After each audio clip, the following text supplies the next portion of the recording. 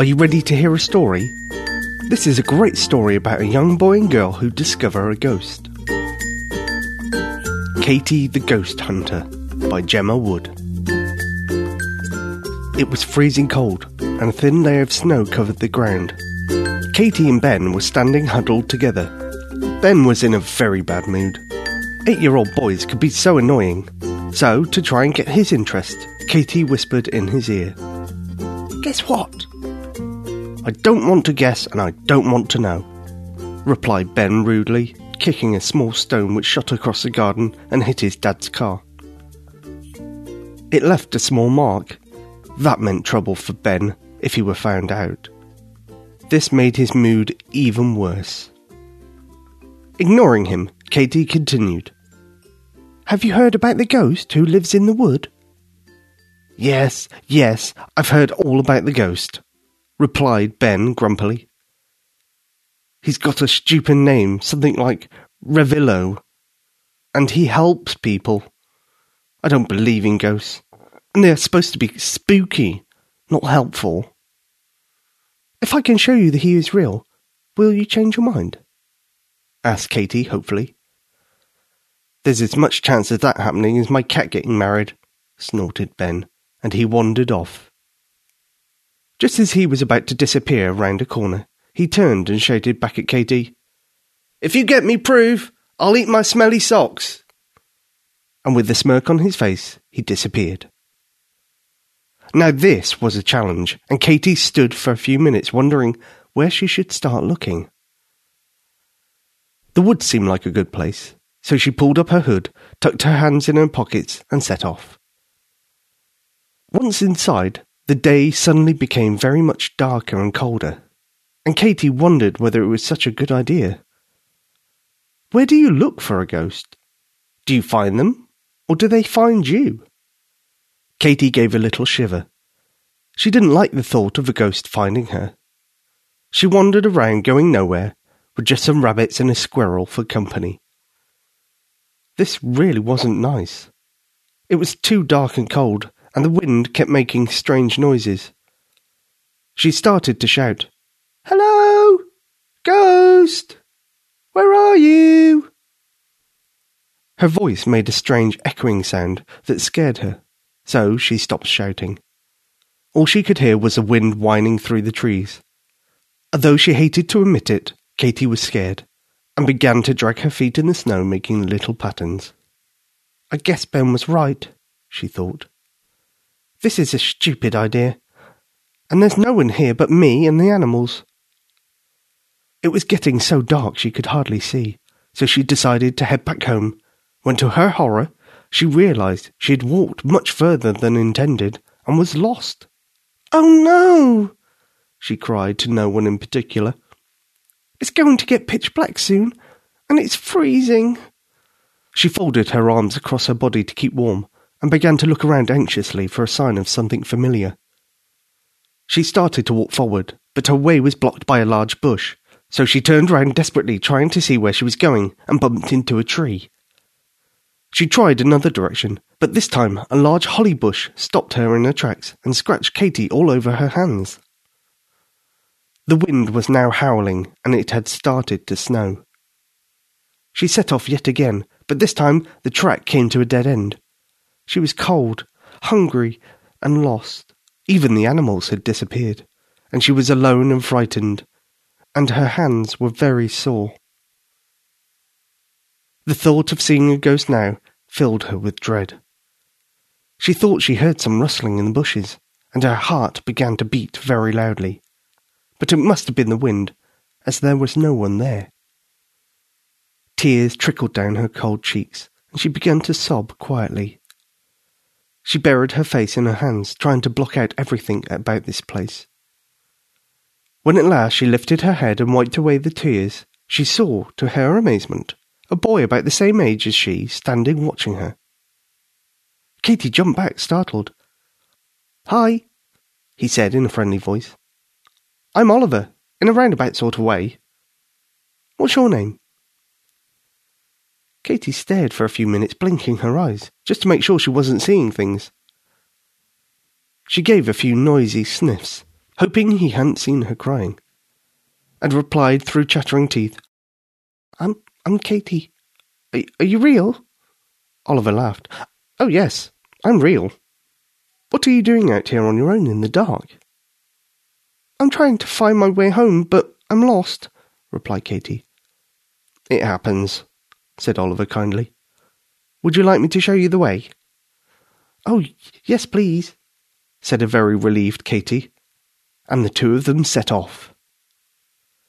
They walked side by side chatting. Then Katy asked, Oliver, what were you doing in the wood? Well, I'm interested in ghosts, he said, and this is a good place to find one. That's funny, said Katy. I too was ghost hunting. I know, replied Oliver quietly. Katy told Oliver about Ben and how he'd been in a bad mood. Well, his dad told him he had to stay in the house for the next 5 days because he refused to do his homework, said Oliver. Oh? I didn't know you knew him. No wonder he was in a bad mood, replied Katy. They carried along the woodland path, and soon the trees began to thin out, and Katy could see some lights from nearby houses. Oh, we're nearly there, she said happily. I can't thank you enough for what you've done. It's nothing, replied Oliver modestly. I'm always happy to help. Would you like to come back to my house and have a warm drink? Asked Katy. Thank you, but I do have some place to go. Maybe another time, replied Oliver. As they approached Katy's house, she could see the outline of someone waiting for her. That's Ben, she told Oliver. Let's hope his mood has changed. She waved, and Ben waved back. She wasn't looking forward to telling him he'd been right, and there was no ghost. I'm puzzled about something, Oliver, said Katy. How did you know where I lived? I never told you. Katy turned towards Oliver for a reply, but there was no one there. Where's he gone? He could have waited to say goodbye. She ran up to Ben, who was waiting for her, and he said crossly, Where have you been? Don't tell me you've been ghost hunting all this time. Yes, I have, retorted Katy. She wasn't going to tell him how scared she'd been. You were right all along, Ben. There are no ghosts. The only person I met was Oliver, who you saw with me just now. I didn't see you with anyone, said Ben. Katy laughed. He was with me when you waved. Ben looked at Katy curiously. Katy, when I waved to you, you were on your own. No, I wasn't, shouted Katy. I was with Oliver, and he helped me find my way home. He knows you, because he told me something about you, your dad, and your homework. Katy, I think the cold has affected your brain. You were on your own, and I don't know anyone called Oliver. Katy said in exasperation, Come with me, I'll show you the exact spot where Oliver left me. Perhaps from where you were standing, you couldn't see him. Katy and Ben walked back to where Katy last saw Oliver.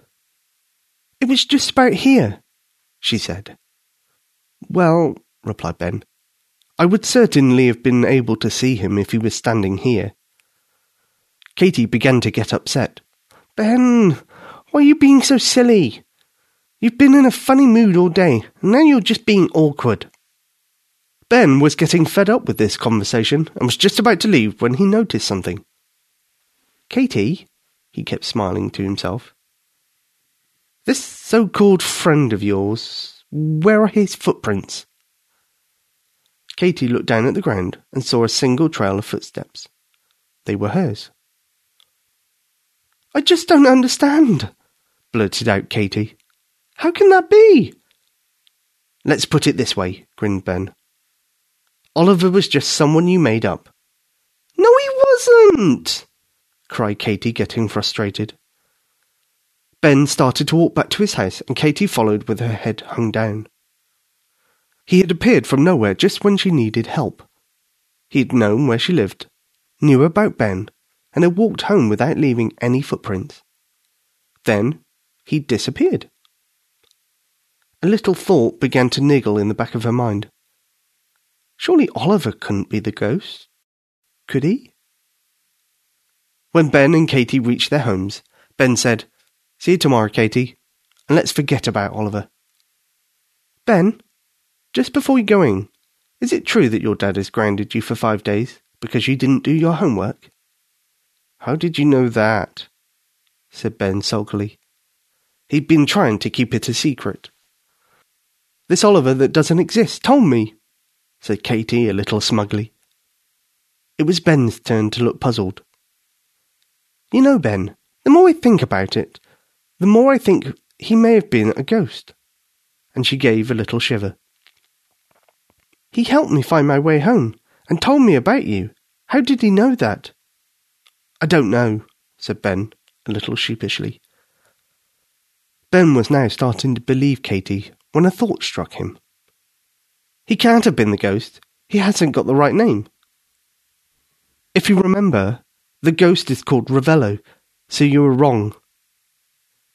Katie thought about this for a while. Perhaps there were 2 ghosts, but this seemed unlikely. Maybe Ravello had 2 names. No, that didn't make sense either. She began to feel a little disappointed. She really wanted Oliver to be the ghost. Then she let out an enormous squeal. "Ben, I've got it!" "Don't you see? Oliver didn't want to frighten me by letting me know he was a ghost, so he turned his name back to front." Ben, who was a little slower than Katie at working things out, thought long and hard about this, and then realised she was right. The name Oliver, turned the other way round, was Ravello. "Also," said Katie eagerly, "when he first told me his name, he said he was called Oliver, in a roundabout sort of way. I did think at the time it was an odd thing to say, but now I know what he meant." That did it for Ben, and he had to agree that Oliver was the ghost. He just wished he'd seen him. Ben had the good manners to say he was sorry to Katie and admit he'd been wrong. "I'm sorry I didn't believe you, Katie. How can I make it up to you?" Katie looked at him for a while, and then started to smile. "You can eat your smelly socks, Ben," she laughed. "Eat your smelly socks." And still laughing, she skipped off home.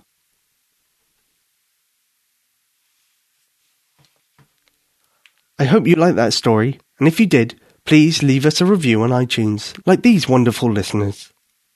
This one from Anne the Song Played On from the United States of America says, "Lovely stories.